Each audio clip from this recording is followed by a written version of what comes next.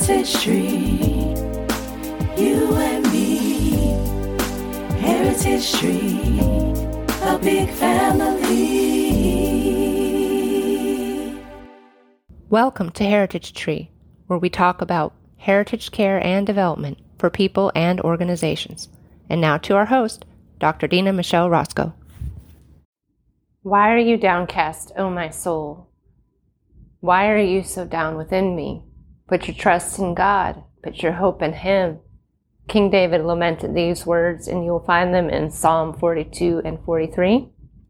Today we're going to talk about funk and possibilities. What is it when you are stuck in a place that is unpleasant, and many of us may find ourselves in that situation now?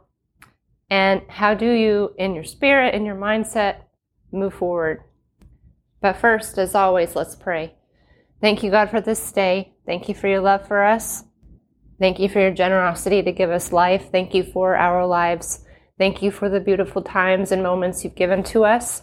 And for the challenging ones, thank you for seeing us through, for what we have learned, and for how even our challenges validate your good system. Please encourage us with our thoughts and words today as we think about your word and the hope you have for us. In Jesus' name, amen. Psalm 126 is a special passage for me. I enjoyed that passage when I was expecting my son, and one of the verses there in verse 3 says, "The Lord had done great things for us. We were joyful."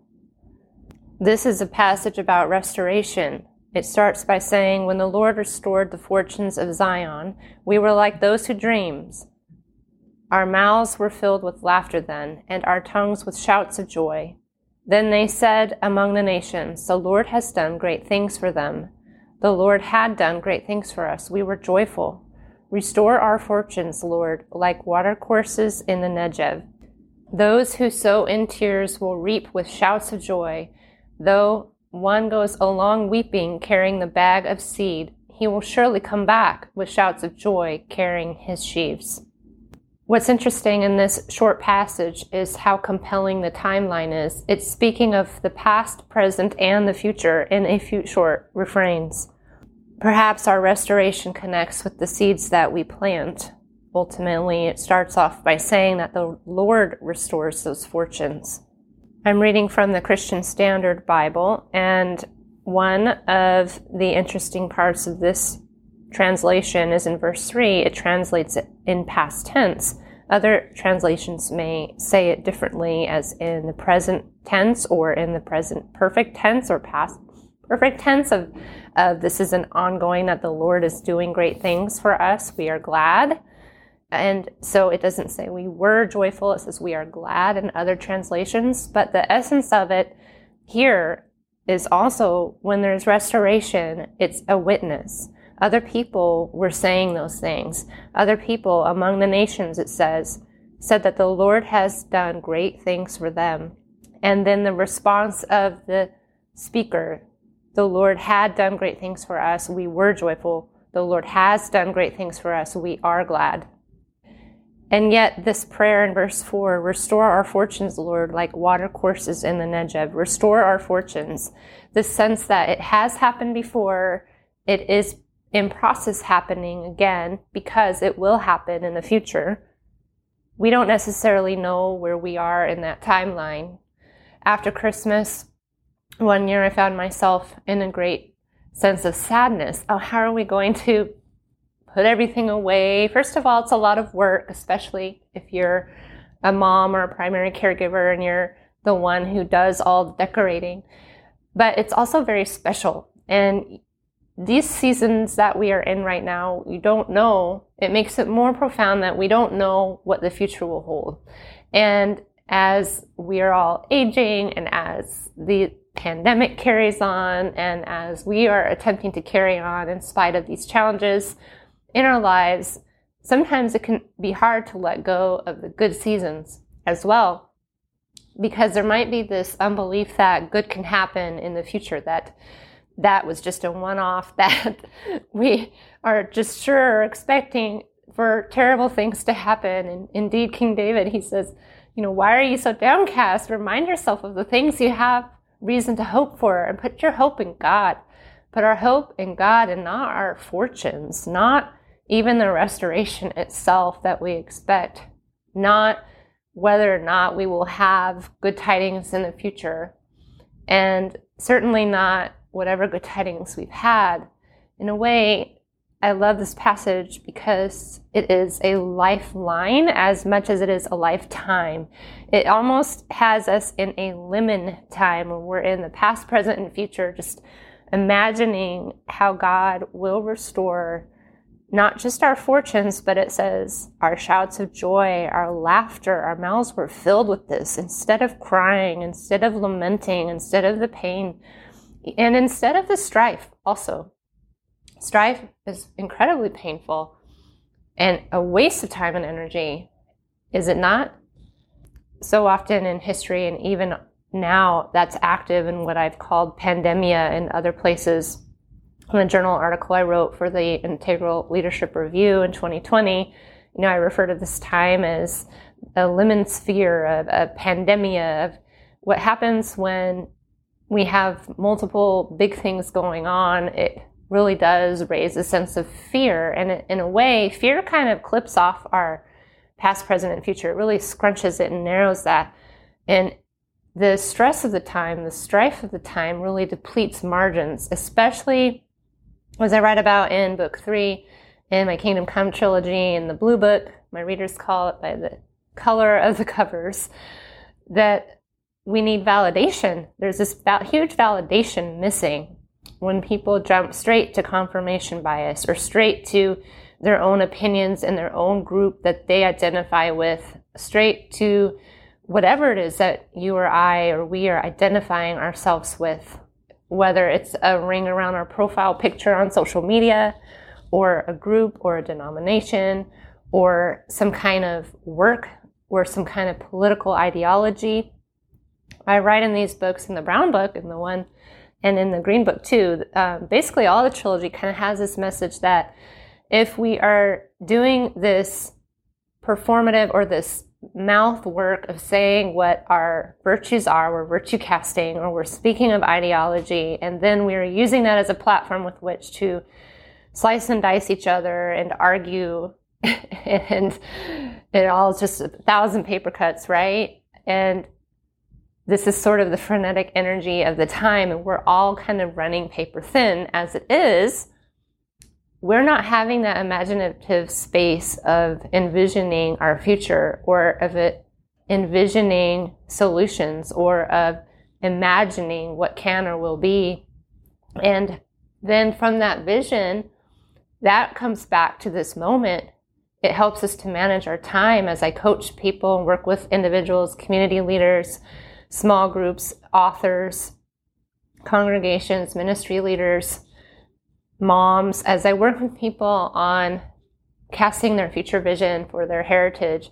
It comes back to this moment now of eventually we get to the time management of it and the values management of it, because what we value does show up in our budget, does show up in our time, whether or not we are cognizant of it or intentional about it.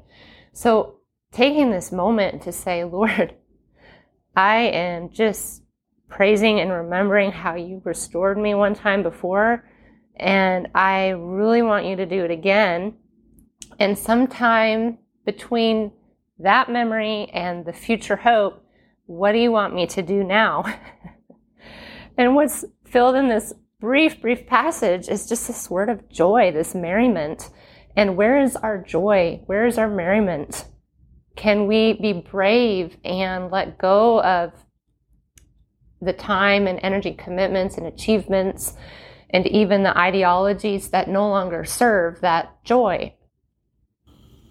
Because the louder we are about ideology or identity or political groups, etc., the less likely we're actually doing the work of heritage, the less likely we're in an imaginative, visioning, parasympathetic nervous system state where we can actually slow down enough and make decisions about our lives.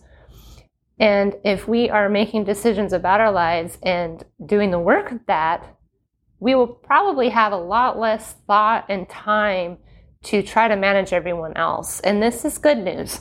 Instead of trying to project my identity or ideology on someone else, how about let's slow down and have a conversation and try to understand where each other's coming from. And not even just about the serious things in life, but where there's joy and merriment.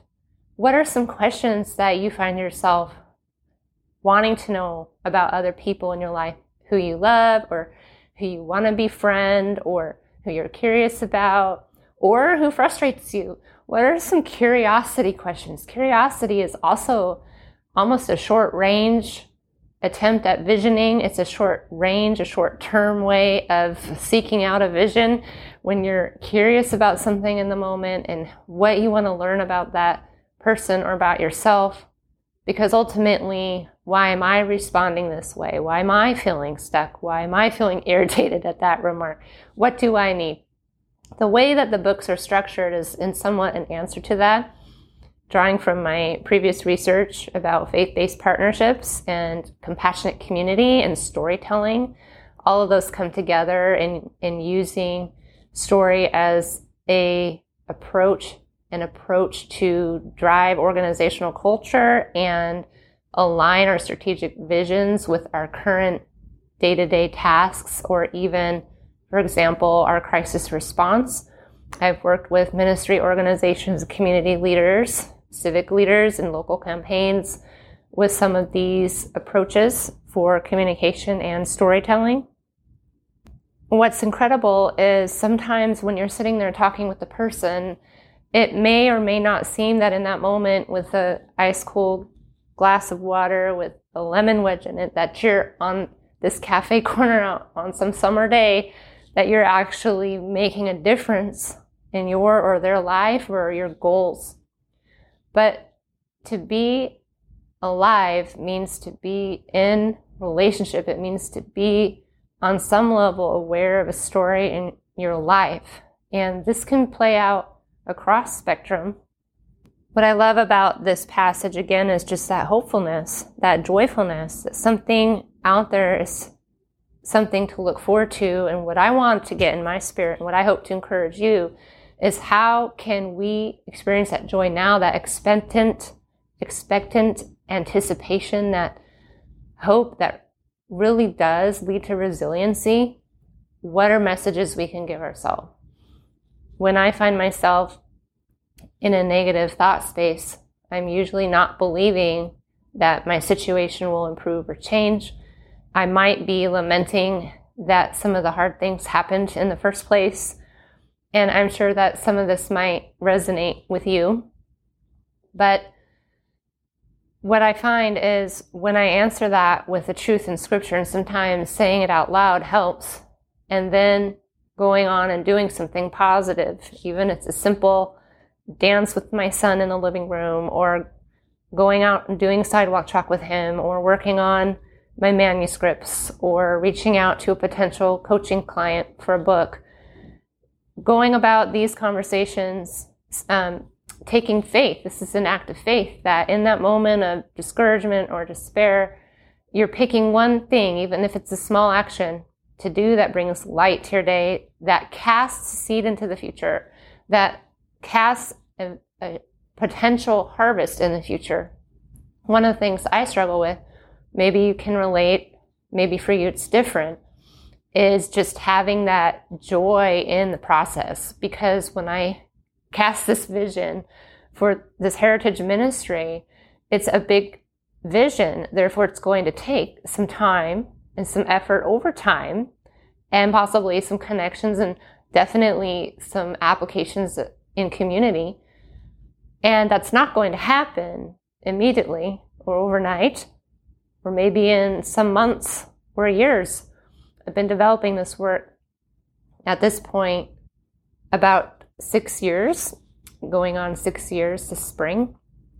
And there are a lot of iron prods in the fire, if you will. There are a lot of different things going on. And sometimes, like in Ecclesiastes, when, to mix metaphors, it says, cast your bread on the waters. Like, you don't know what will happen in the morning or evening of your harvest, but you have to put out your seed. You have to put out that effort. And also with a lot of prayer and seeking God each day, Lord. And I say to myself sometimes, if I feel anxious that the work won't finish at a certain time that I have as my own benchmark, I say, well, Lord, I feel anxious about that. And the truth is that you promised, and here's the scripture, that you will bring to completion the good work you started in me until the day of Christ Jesus. And now watch this. The work that God may be working on, it may or may not align with what you or I may be passionate about or expecting to be the work or will of God in our lives. Thank you for joining us. If you like what you heard, tip us at the link below. And inquire, subscribe, and shop our merchandise label of Heritage Tree and Heritage at dinamichelleroscoe.com and dogwoodgroup.io. Come back again when we gather around the Heritage Tree.